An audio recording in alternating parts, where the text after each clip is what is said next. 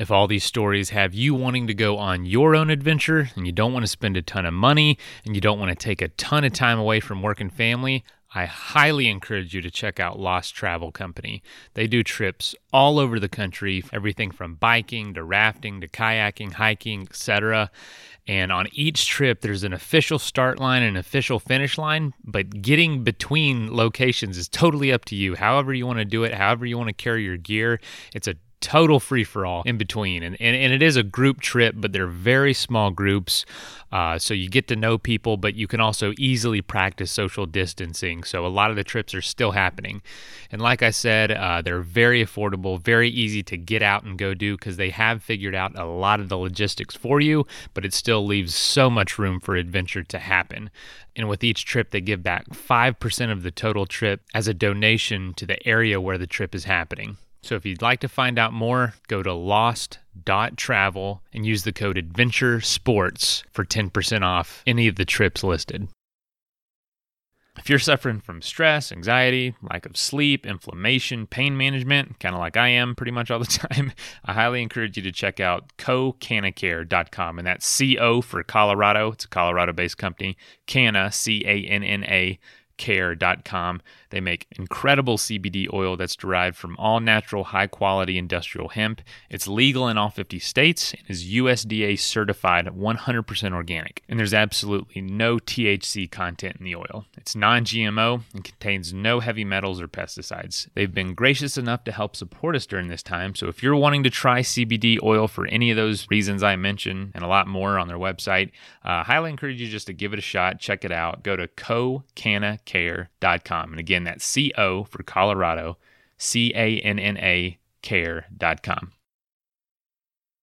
I recently spent a night up a tree which overlooks the house, and I'm not even sure that was adventure, right? But it was still really fun, and it was still challenging to get 10 meters up in a particular part of the tree with ladders and ropes and make it safe enough. I had to bust my ass to do it.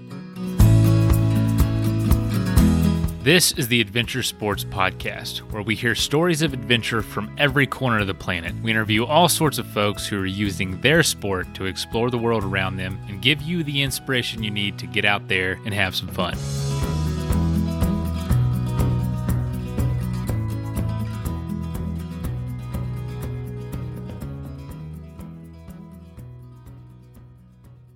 Oh man, first of all, y'all, I know there was 2 minutes of sponsor ads right at the beginning, and I just want to say, you know, if you don't like that, I'm sorry, but, you know, that pays the bills around here. And for months and months and months, we didn't have a sponsor. So it's great to have a handful of folks that are now wanting to sponsor the show, now support the show. So thank you to Cocanacare and to Lost Travel. They're our new sponsor. And if you don't remember, we had them on the show last year to talk about, you know, starting the company. It was kind of cool. So it's really cool to see them come back and become sponsors.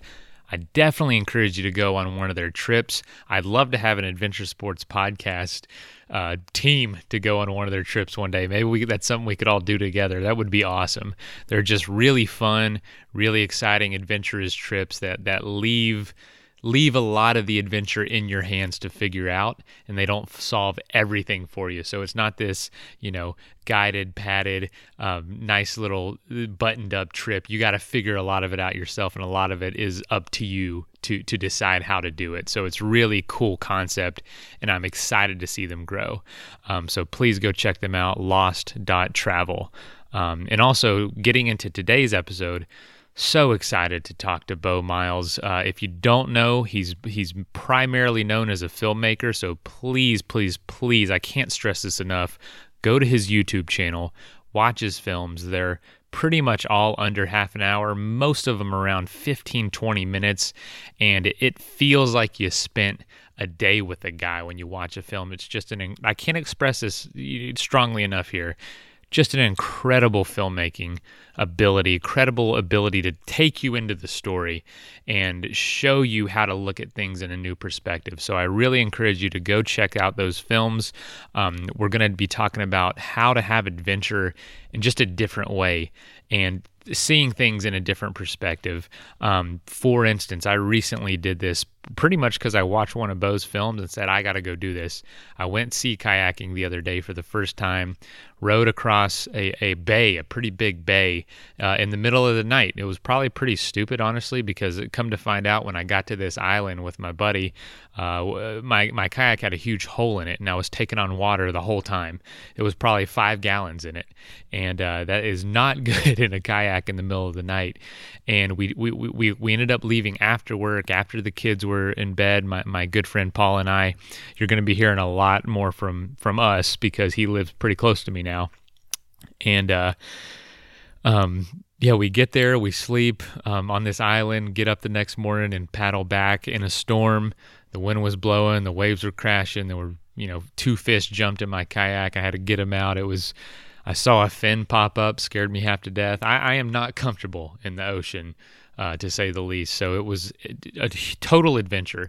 It encapsulated everything any of my 3 to 6 month adventures have ever encapsulated. And it was literally 10 hours, a 10-hour trip. Went out right when the kids went to bed, and we were back at 7, 8 in the morning, ready for breakfast. So it was a quick turnaround, but an awesome adventure. And I really need to start doing more of those because it'll be months before I do anything like that.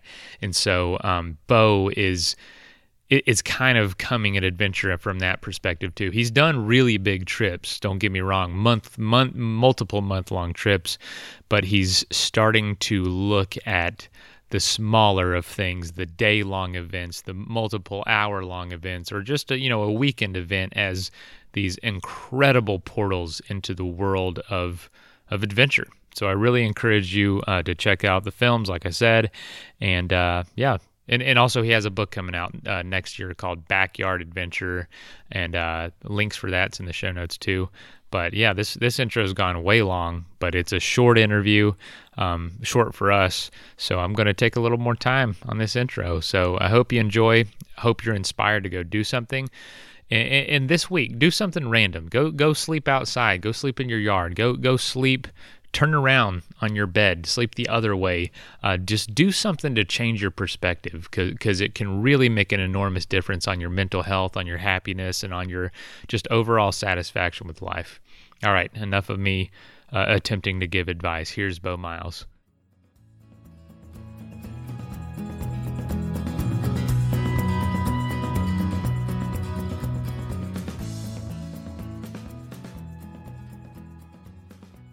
Hey folks, welcome to the show. Having someone on that I've been wanting to have on for a while. Just been a fan on YouTube, been a subscriber for a while now. Bo Miles. Bo, welcome to the show. Mason, thanks for having me. It's the Aussie-US connection, mate. You're at one side of the world in one time zone, and here I am down under, and it's nice to be talking to an American. I don't get that a lot, but yeah, you're welcome, man. It's great. Well, to be talking.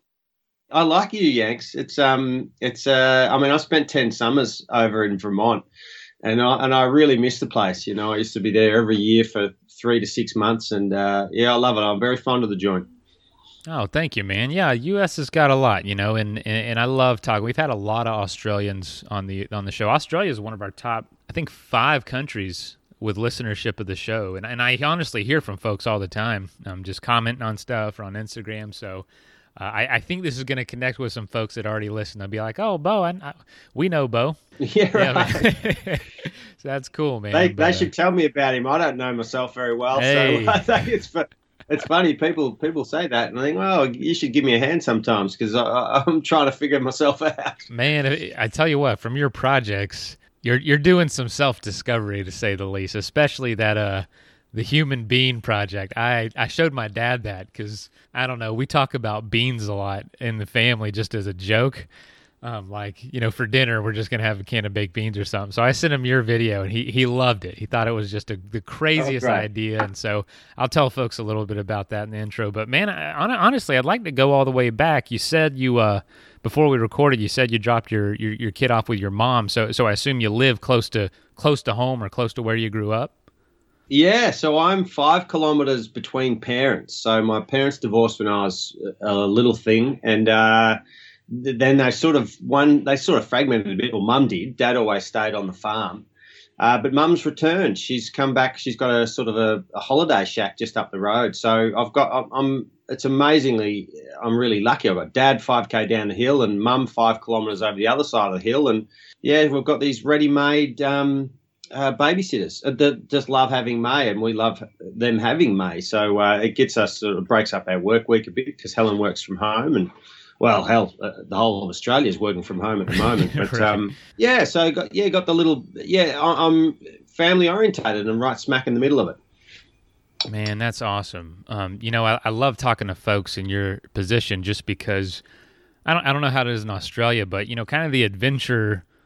Maybe it's just me, or maybe there's people I talk to, but the adventure culture here, it's almost this pressure. You get out of school and you go off on these adventures and you go plant roots somewhere really incredible, really picturesque, really, where your adventures take place essentially. And I did that for a while, but I recently, literally a couple weeks ago, moved back to basically be in your position.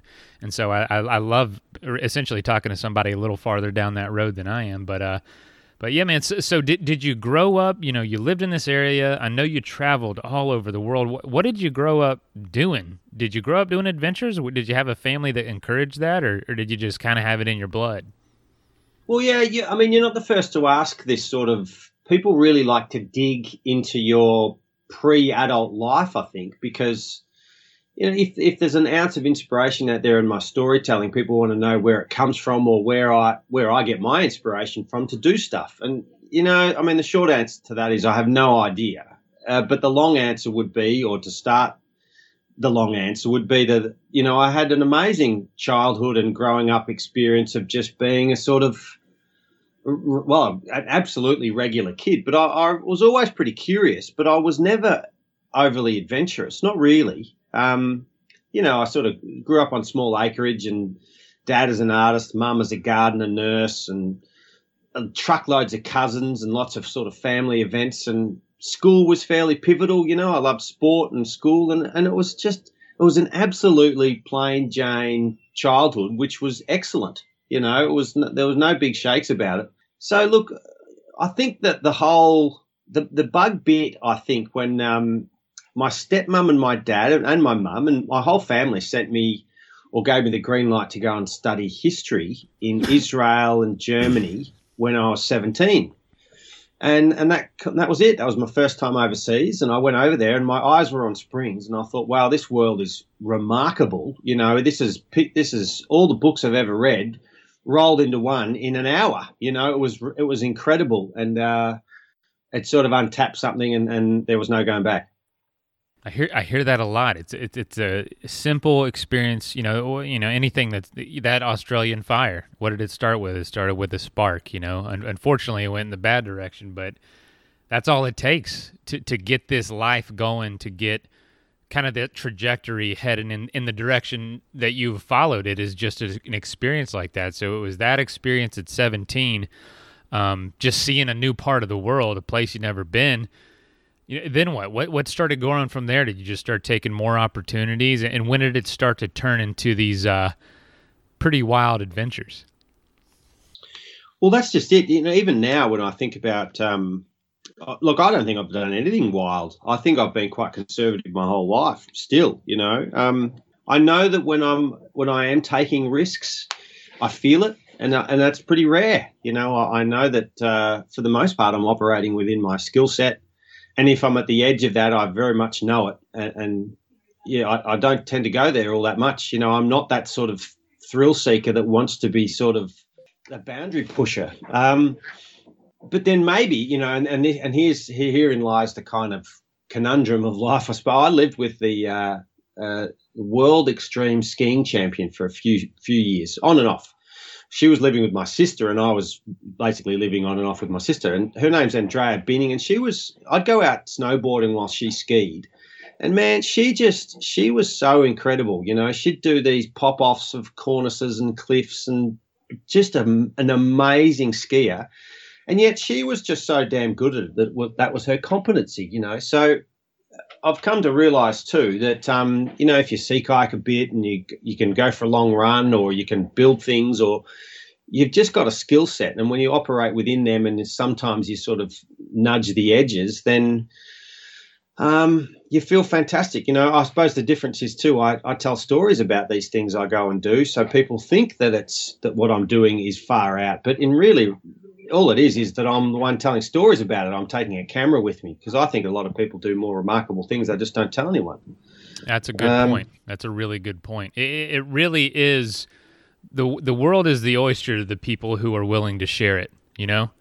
Because I talk to so many adventurers that there's maybe one thing online about them. They don't have any social, and the longer you talk to them, the more you learn. And it's like, this person's incredible, but nobody knows them. You know, their family, their immediate family knows what they've done, but that's it. And in a way, it's great, but in another way, they're missing out on so much inspiration they could be spreading. Yeah, that's right. And look, depends what they're doing it for. You know, think of how many amazing people out there that aren't doing adventurous things. You know, they might just be great gardeners, or might be a good sketch artist, or a doodler, or they write poetry on their own, or who knows? They just do things. They're hobbyists of some kind, and it looks good and it feels good and it's a wonderful hobby.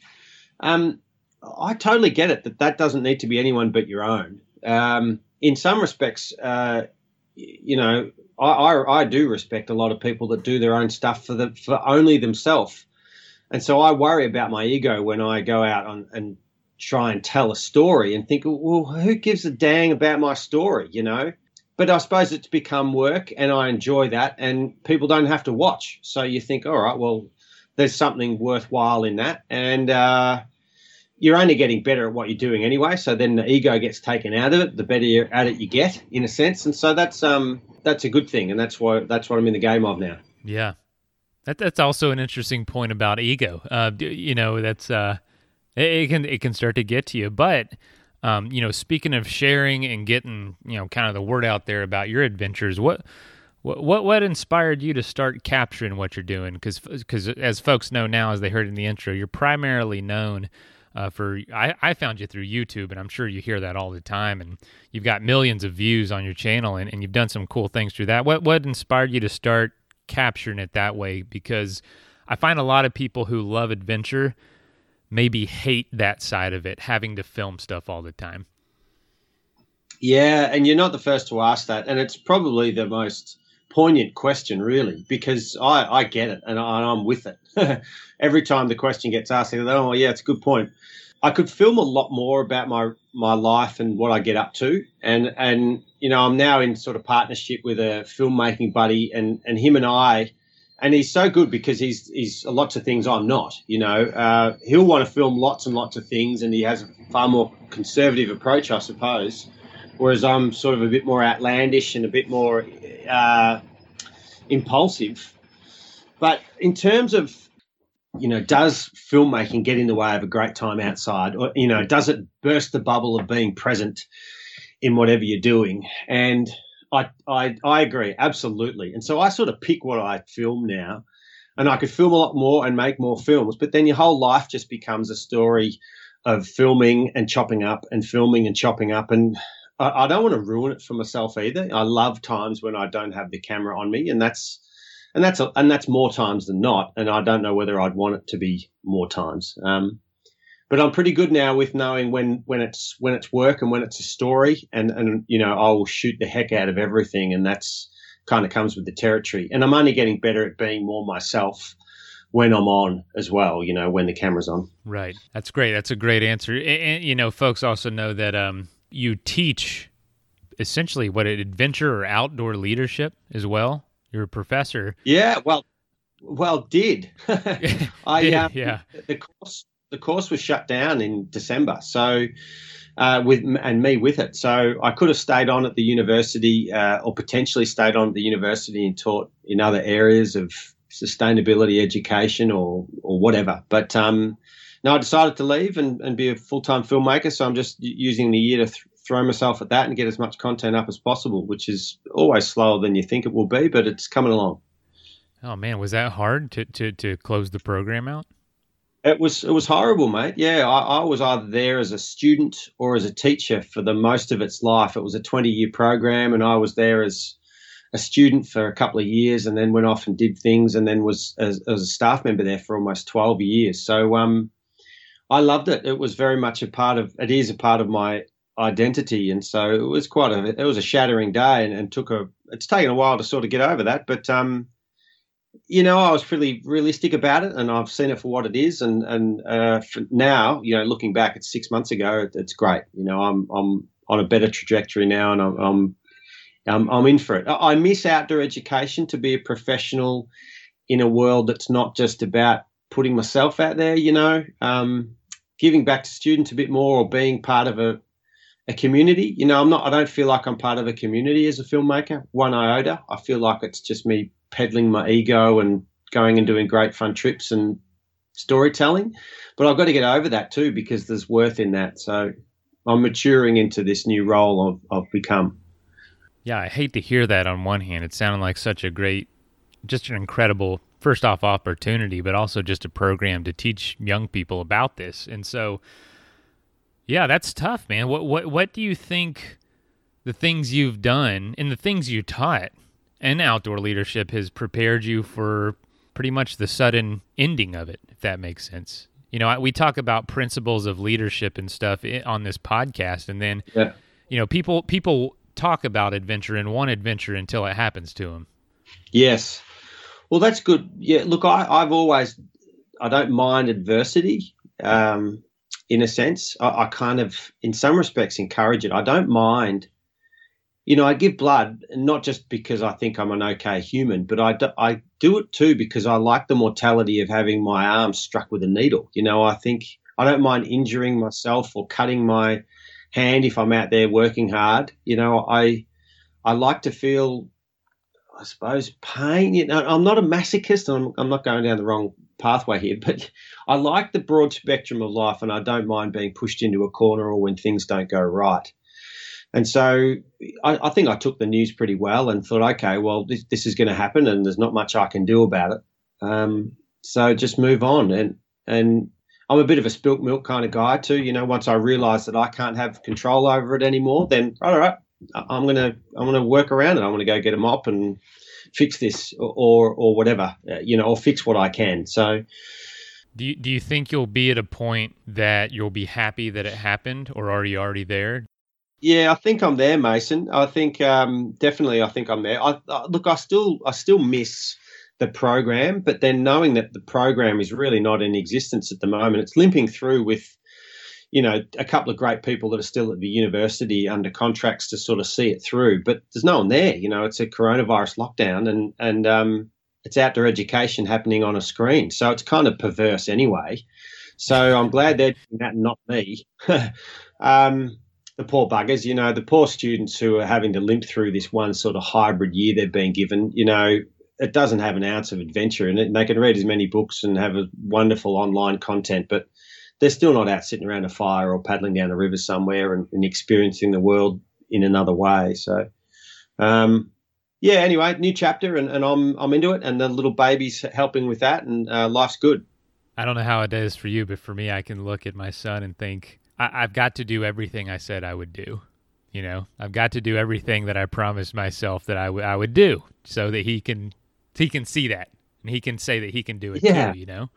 Yeah, that's a really nice way of thinking of it. Kids do that. They're the best perspective puller ever. And look, I'm new at this. We've got a 9-month-old. I always suspected that when May came along, I could take a back seat on myself a little. That I'm not the headline act anymore in my own world. And so that's nice.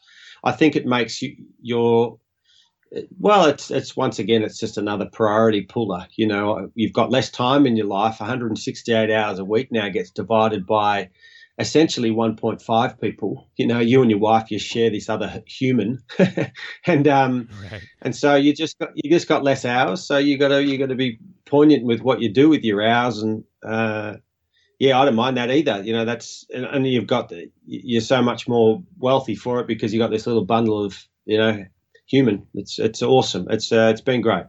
Well, I would love to talk about some of your choices of adventure. Obviously, you've done just a vast array from everything from the hardcore, thing that any manly man would want to do, all the way to these really bizarre, really goofy, if you don't mind me saying that, and just kind of quirky challenges that you do. I've also seen you say you have millions of ideas, literally thousands of ideas. How do you start to want to pursue some of the things that you eventually do and then eventually make films about? Well, I like the fact that you've got, and I've sort of followed a trajectory of classic adventure down to this reinvention of it by my own means, in a sense. And when I say my own means, that's trash too. There's been so many people who have wonderful ideas across the years. I suppose I really, I am attracted to the quirky and the small and the sort of incidental ideas now more because one, I can do more of them. So it's more bang for my buck in this hours of the week type thing. Two, they make you sort of question what it is you're doing. And so when you go off on those big classic adventures, they're often gear intensive, they're often skilled, they're in faraway places. Freaking expensive too. They're freaking expensive, and they tend to, they're so privileged, and I don't like to use that word much, but I'm a really lucky dude, and I know it, but it's taken me 20 years of adulthood to really realize just how lucky I am. So I just want to do some more humble things that still are challenging and hard and critical and beautiful and make me question things like wilderness or adventure or hardship or whatever. Get your melting pot of adventure, bung them all in a bucket and come out with something that's more simplistic, more sustainable, isn't expensive. And I reckon that's a hell of a challenge. And that's what I've been trying to do, like walking to work. I came home with $6 in my pocket. I found $14.50 on the side of the road, and that's what I ate with. And that film's going to come out later this year. And I still to this day, that's been my most revolutionary adventure in that was 36 hours of really quite a challenging task. I came home with more money than I left with. And it was everything that, a 5-month paddle around Africa in some respects gave me, so the power of perception is epic, and I'm trying to follow that lead. That I love that you mentioned that. I watched the trailer for that one, and for folks that don't know, you essentially your 50-kilometer commute to Melbourne to the university, you decided to walk it one day, and you did the bare minimum. You had this threadbare shirt, just some basic pants, and you started off barefoot. Did you do the whole thing barefoot? I can't remember if you did. No, that's a really good indicator of how soft and white my feet are. I lasted 8 kilometers, and then I ended up having to walk on the white lines because they were the softest part of the road. And then when the white line ran out, I thought, no, I'm stuffed. So I had a backup pair of shoes with one of the cameramen. So that was it. But that was a wonderful trip, walk to work. It took 2 days, or, I did it overnight, and it was just under 90 kilometers, or about 50 miles. And I was hungry. I was thirsty. I was sort of exposed by the roadside, but it was an excellent experience, and in many respects, it was as hard as doing kind of a mountaineering route in some respects. Well, in one way, it's easier. Legit on paper, it looks easier, but I think there's something to be said when you do these adventures that doesn't have the culture and doesn't have kind of the encouragement behind it. There's no guidebook for walking to work. There's a guidebook for Kilimanjaro, for any mountain you want to do, any trail you want to do. And it's encouraged. There's people that's done it.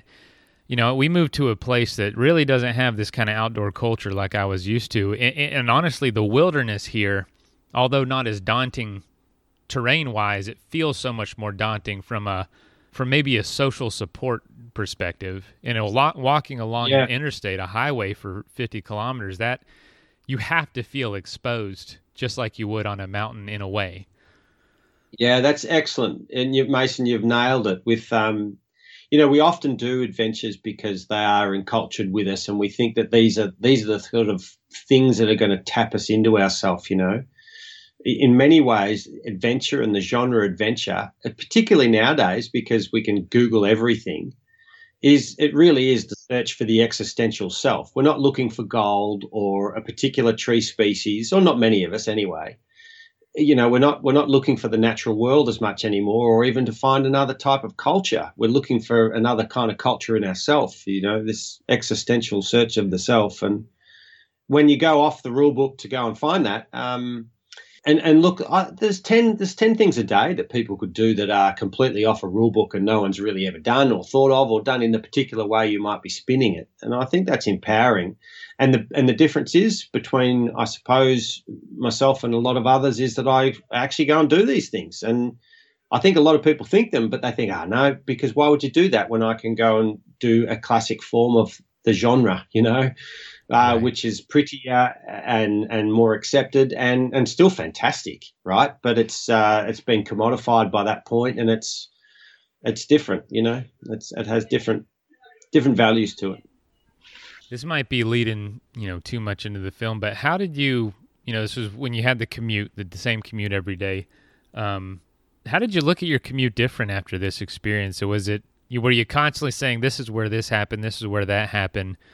Because you're gonna, you're encapsulated in your car. There's only so much you're gonna experience. But out there, I mean, what did it make you see the normal in this unnormal perspective? How did that change, if that makes sense? Well, they're still so different as well, because you're dead right. A car is an absolute capsule, and one of the failings of a car, which makes them so brilliant, is that they really are a time machine, in that you get in there and they're warm or cool, and they have radio or music or your podcasts or, and yes, you've got to put your foot on the gas and get places and make a few decisions to go left or right and put on the brake at a certain time. But for the most part, you've got your mind the whole time on whatever distraction you choose to distract it with. Whereas when I walked to work or paddled to work, I couldn't really be distracted. I had to keep my mind on the landscape or the seascape or what was around me or how I had to navigate things. And it was so different. It was so drastically different. So I certainly thought about it. I've traveled those roads for years after, because I actually filmed the walk and the paddle 3 or 4 years ago now. And then every time I'm in a car and there might be a little glimmer of, there's the patch I passed, or that tree no longer exists that blocked my way that particular time, So I had little flashbacks, but for the most part, they were very different commutes. So different to the point where they had very little to do with each other. And the biggest outcome of commuting to work via foot or in my little canoe was just how much we've abused the world, And I don't want to say that to be an activist or a greenie or whatever, but you just see the worst of everything when you see it so intimately. Everything bad ends up in water in some way. All the trash bags and pollution and bad stuff ends up in a creek. And it's the same by a roadside. Everything just ends up at the edge of the road that no one else wants, which is just rubbish and tires and bags of nappies. And, it's gross. And you think, gee, I'm part of this big human fabric of doing all these nasty things. And you don't see that as much in the car. And I saw it a lot on foot or in my boat. Man, that is, I'm a cyclist, so I do see things slower, not as slow as walking, but the side of the road, there's got to be something out there of pictures of things people have found, or just finds. There's got to be a store out there of folks that sell things that they've only found on the side of the road, because it's unbelievable what you see. And you're right, that's a great way to put it. You're right. But Man, another one of your great adventures that I love is Run the Line, where you find this old kind of the evidence of an old railway that went through your town, went through your hometown, and kind of went in this area. Something that people, no one's probably ever thought about in 50 years. You know what I mean? And you created this entire film that's hugely popular on YouTube about following that as close as possible, seeing the evidence of it. When I open my book of possible adventures right now in my life with a 1-year-old, with moving, with just our jobs and everything, the list of what I think adventure is, or what I think most people think adventure is, that book is maybe half a page of the things I can do right now. But when you put it in the frame of what you've done with the commute and with Run the Line, it's now a book full of possible adventures. It's incredible. And so when I watched that, I immediately thought of literally a railway in my hometown, and I thought, I have no idea where that goes. I know it's never been used, or hasn't been used in my lifetime, but that is something that I could go do one week and do this. And so I just, all that to say, I just really love the way you've done that, and love the way you've encouraged people to think about these things that might be forgotten as a way to have really a life-changing adventure as valuable as climbing Everest, if not more so. Yeah. Thanks, Mason. I think a lot of people, particularly a lot of locals love that, because it's brought a little piece of their area. It's given it a story and another breath of life, in a sense. And funnily enough, the local councillor or the local government is surveying the line again to potentially open it up as a rail trail. Now, I think, it'd take a decade if they were going to do that, but the wheels are in motion, and there's a lot of people that want to make it happen. So if I was a small part of that, which I think I have been, there's been a lot of people say, yep, let's open this thing up again. I think that's as a form of recreation, and for people to follow this line, it's great. And you're right, the Western world particularly, there are so many railway lines and tram lines and old wayfaring routes out there that are super interesting, and they're layered up with history. And unless we go in search of these things that are becoming grown over and whatnot, they'll get lost, and someone will know about them, but not a lot. And that's a shame. So yeah, and they're ripe for the picking for adventures. Absolutely, man. And what it does is it becomes, it all of a sudden turns someone like me, who's in a position to say, there's only so much I can do right now, until I start thinking about adventure in that way. Then all of a sudden the world is my oyster again in this stage of life, to say, there's a million things I can go do right now. I just have to look at it in that way. I mean, I could go out my back door and have some crazy adventure like you do. Just you say, I'm going to wear no shoes and try to walk to my mom's house or something that's 100 miles away. I mean, there's just literally a million things you could start to choose from. So for you, what are some of the things you try to look for with your next project? Yeah, well, that's a good question. My book comes out next year. It's called The Backyard Adventurer. And in many respects, the manuscript is mostly done, and that'll go off to the printers by Christmas. And the big wrestle with that manuscript was, what is the point of adventure? My PhD was about that, in many respects, critiquing what adventure is, particularly in the modern era, once we know where gold and nutmeg is, and how wide the seas are and how deep they are. So what's this idea of adventure now? What are we filling or fulfilling within the human psyche? And so I'm very interested in that. So when I set out now, I very much, it's quite it's very organic. And for me to actually list why I go and do things or what I'm after is sometimes really actually hard, because I thought, I kind of know what I'm looking for, and it has a certain set of ingredients. And look, in the most simplistic way, I think it's still got to challenge me physically. I still really want to breathe hard, or I want to breathe for a long time, or I want to continue. My body has to be moving for a long time in many respects. And yet, even saying that to you now, it flies in the face of, I recently spent a night up a tree which overlooks the house, and I'm not even sure that was adventure right, but it was still really fun, and it was still challenging to get 10 meters up in a particular part of the tree with ladders and ropes and make it safe enough. I had to bust my ass to do it. And so, they're all very different in a sense, and you wouldn't necessarily be able to have a really set ingredients list for each of these things I'm doing, but yeah, they have to be challenging. They have to be fun. I have to be really curious about what it is I'm doing. And it has to fit around my wife and my child and other life too. I can't bugger off now for months at a time. I think it's just too selfish. So, or even weeks, right? So I've got to make these things sustainable. And no doubt it will change the older I get. I love that. Sleep in a tree. That gave me, I would love to try to do that. Just a few weeks ago, I decided to sleep on our front porch. And, Cool. Nothing crazy, but just laid out there with the dogs. And we all slept out there. Ended up looking at the stars all night, and it was just a slight change of perspective, a slight stimulation of the brain, of the emotions, of the, oh man, this is a little bit uncomfortable. But then I'll go weeks without doing it. So it has been very inspiring to kind of watch some of your films and kind of let that creativity sink back in and say, you don't have to go out for 70 days, for 2 months, or whatever it is to have these life-changing experiences. You can chip away at a life-changing experience one little moment every day at a time. And so with your book, Backyard Adventure, is it mostly, talking about some of the things you've done as well as how to think this way? What can the reader expect?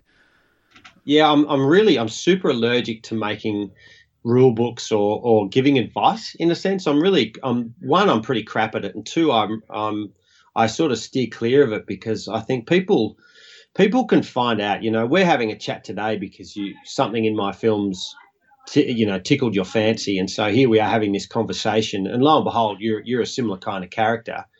Look, think of how many people would think, oh, geez, I'd like to sleep on my porch one day and look up at the stars. And 1 in 100 or 1 in 1,000 people actually does it. So the fact that you've done that, and it's just this quirky thing of dragging a mattress out or, a bedroll onto your front porch and bammo, you've got yourself a really cool evening. Yeah, it was fun. So it's so simple to just do something so invigorating, or to give you that perspective puller. Yeah, I mean, the Backyard Adventure is just telling stories, and people will read those stories. And if I'm worth my salt as a storyteller, people will read the story and think, oh, you know what? I might have a go at that. And even if they don't, they might have just read a good story. And so I'm not pretending to be anything but a storyteller. And people, and it's very easy to make lists and to, and to say, okay, this bloke did this. I would like to do something in a similar way. That's telling them how to suck eggs if I made a list. So people are really good at joining the dots, So I hope that comes across in the book. I have a few rant and raves about the local council when they cut down too many trees, but that's just being a bit of a greenie, You gotta protect the places you love, So gotta fight for them. Yeah, that's right. I mean, there's just so many directions we could take our conversations. You've done so many cool and interesting things. Have you heard from anyone recently, maybe on YouTube or something quirky you maybe inspired somebody to do, or they credit you to have helped inspire? Well, it's I'm only really just starting to kick into the YouTube thing, and hopefully that becomes more of a thing in the next few years. But I really like the platform because it makes you accountable to your audience. People very much vote with their feet, even though the YouTube algorithm has an awful lot to do with it. But that in many respects, YouTube is only feeding an algorithm based on viewership anyway. So if it has a spike and it's a relatively friendly spike and people are giving it lots of likes and lots of viewing minutes per episode, that they bolster it. And so it tends to reward you for making good content. In any case, I get truckloads of feedback from it, right? And it helps me think about how I shape the next film in a way. So I'm influenced by that. A mile an hour where I run around my block. I've got a perfect mile-long block. And during my PhD, when I was in lockdown for that, I was thinking, gee, I just want to be outside running and doing things. And that was how the idea started for a mile an hour. And that's my most popular idea and film to this point. And that's been copied all over the world now for charities and events. COVID's kind of shut things down a bit, but, World Wildlife Fund in the UK, and Surf Lifesaving in Australia has picked it up. They've got a few events happening, and people are doing it all over the place in their street and in their towns, and it's been remarkable. And I never, in my wildest dreams, Mason, thought that people would take it on as a charity event or as anything, let alone repeat it. So Yeah. that's been really endearing. I guess it's just such a format for people. I don't think a lot of people want to take on the challenge of eating beans for 40 days, but or kayaking 2,000 kilometers around Africa. Like, that's inspiring, but it's unrelatable. The beans challenge, Yeah, I just don't think people want to do it. Right. No, you smack on. You've nailed it. People want a sort of a skeleton of how to do something. That's why people diet, I suppose, or they go to the gym, because it gives them a prescription. And a mile an hour is very prescriptive, right? You're going to run a mile an hour every hour. At the top of the hour, you're going to run around your block. And you might only do it for 6 hours or 12. Do you make it a requirement? Not a requirement, but just like make it the part of the challenge to fill that with productivity like you did right in between the hours? Yeah. And look, and I think people have I've had so much feedback from people around the world, and some of them, the particularly the ones that have loved it the most, like really they loved it because they did things they enjoyed as well in between, rather than things they think they need to get done. I did mostly things I enjoyed and a few things that I thought, I've been putting off. But that was really important. You've got to have to make these things fun, and then it's sustainable. And you know what? You're your own inspiration at the end of it, and it's brilliant. I loved it. I mean, it's such great. I mean, you've heard the accolades, so I won't sit here and repeat it, but it was just an amazing idea. And of course, I'm going to ask everyone to go check this out. They're extremely watchable, not too much of a time commitment. They're all under an hour, and most of them, heck, under half an hour. And so it's a really cool medium. And so what's cool, you said you liked YouTube. I actually read the other day that YouTube is the healthiest. It's the most positive social media platform for your mental health, because it isn't this constant comparison between you and someone else, or constant feedback of someone else's life. It's a lot of people doing a lot of how-to, doing a lot of long-form, just basically expressing an idea through film. And it's one of the most uplifting and positive forms of social media. And so I thought that was interesting, and you're kind of confirming that with your content too. Yeah, well, I'm really glad you told me that too. I want to be repeating that to when I have conversations with people. And you know what? I totally agree with you as well, because you don't go to YouTube for any kind of negative content. I know that and I don't want to compare and contrast in a sense, but when I'm laying next to my wife in bed, she'll often be on her feed of Facebook or Insta or something. Yeah. And Same here. And a lot of the content is news content or negative content, or people have done bad things. And yeah, it's very much driven by, because it's easier to tell a negative story than it is a positive one. We know that with news feeds around the world and whatnot. And so, yeah, it's really good to hear that, and good on you, YouTube, for people for making it that platform. I think it's good. Yeah, no, absolutely. I spend a lot of time on YouTube, honestly, and it's and I was getting kind of worried. I'm like, am I on YouTube too much? And then, like you said, I'll lay in bed and scroll through Instagram for a little bit. I never feel good when I get off Instagram, ever. No matter how positive the interaction was, I just never feel that great. It's like eating junk food or something. It was good going down, but I just don't walk away feeling great. With YouTube, I often walk away saying, well, now I know how to change that in the car because I'm looking something up. Or I watch something like your film, and it's 20 minutes in today's world is like spending 6 hours doing something with how short our attention spans are. So it's almost like this meditative experience as corny as that sounds, watching a 25-minute film, but you know what I'm saying. It's like I really get to dive into what you're doing, experience it, watch it, see it, get inspired by it, and it fuels this creativity. And there's so many great creators on the platform. So I encourage you, man. I'm excited for you. I think I would venture to say, tell me if I'm wrong, but I bet, just from personal experience, getting a PhD in outdoor leadership and teaching it all the time, I would bet that you weren't able to get on a lot of adventures during that time yourself. And now I imagine you will be able to. Yeah. Well, yeah. Well, the small baby is going to put a spanner in the works in some respects, but yeah, she's going to come right along. So we were supposed to be in the desert at the moment doing a 2-week hike in the Northern Territory up near Uluru, but of course we can't because of COVID and all the borders are locked. But yeah, over summer we're planning on going on a big hike for a couple of 100 miles, and she'll just be packed along, and we'll stop every 90 minutes, and she can crawl around and eat gum leaves and explore the world, and I'm really excited about that to take our daughter on a real bushwalk. It'll be just brilliant, And I tell you that the latest project, which I look forward to being in contact with you in 3 or 4 months' time when it comes out, Mason, is I've made my wife a cabin during COVID, and for the most part, she didn't know I was making it. I kept having to lie and tell her I was doing other things, but I've made her a cabin at the top of my paddock or our paddock, and I told her that I was making a wood rack to dry wood and whatnot. Anyway, she wanders up one day when I'd spent too long up there, and lo and behold, there's a cabin. And so that was self-filmed, and that's going to be a really slow burn project, as in it's not Bo talking to the camera much. It's just you see this thing grow out of junk materials, and it was a really satisfying film project, and I look forward to that coming out, and I think that speaks to what you've been talking about. It's kind of like the how-to of YouTube, but a story as well, and I'm sort of with a great soundtrack. It's going to be fun.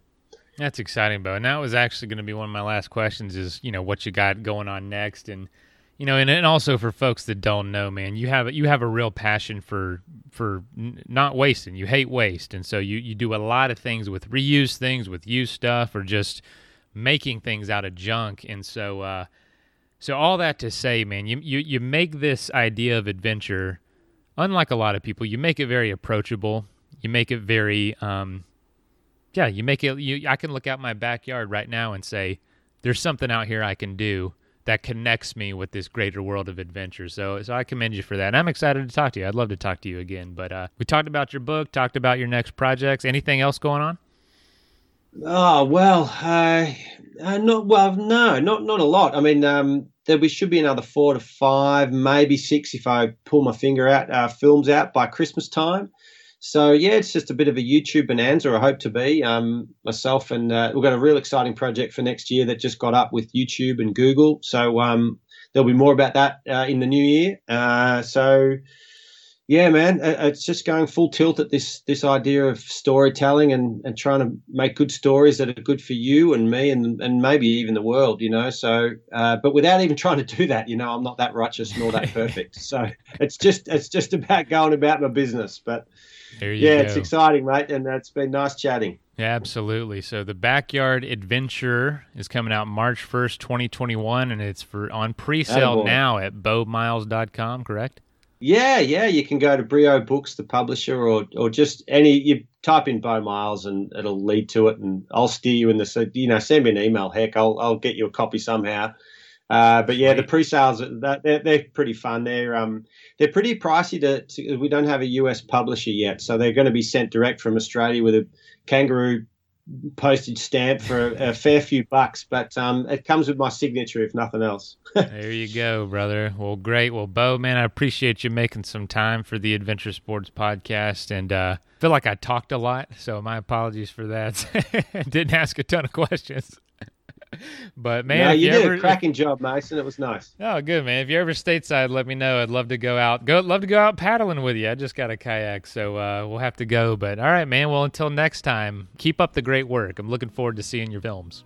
Good beard, Mason. Thanks, mate. I'll chat to you down the track. Yes, sir. All right, see you, Bo. Bye.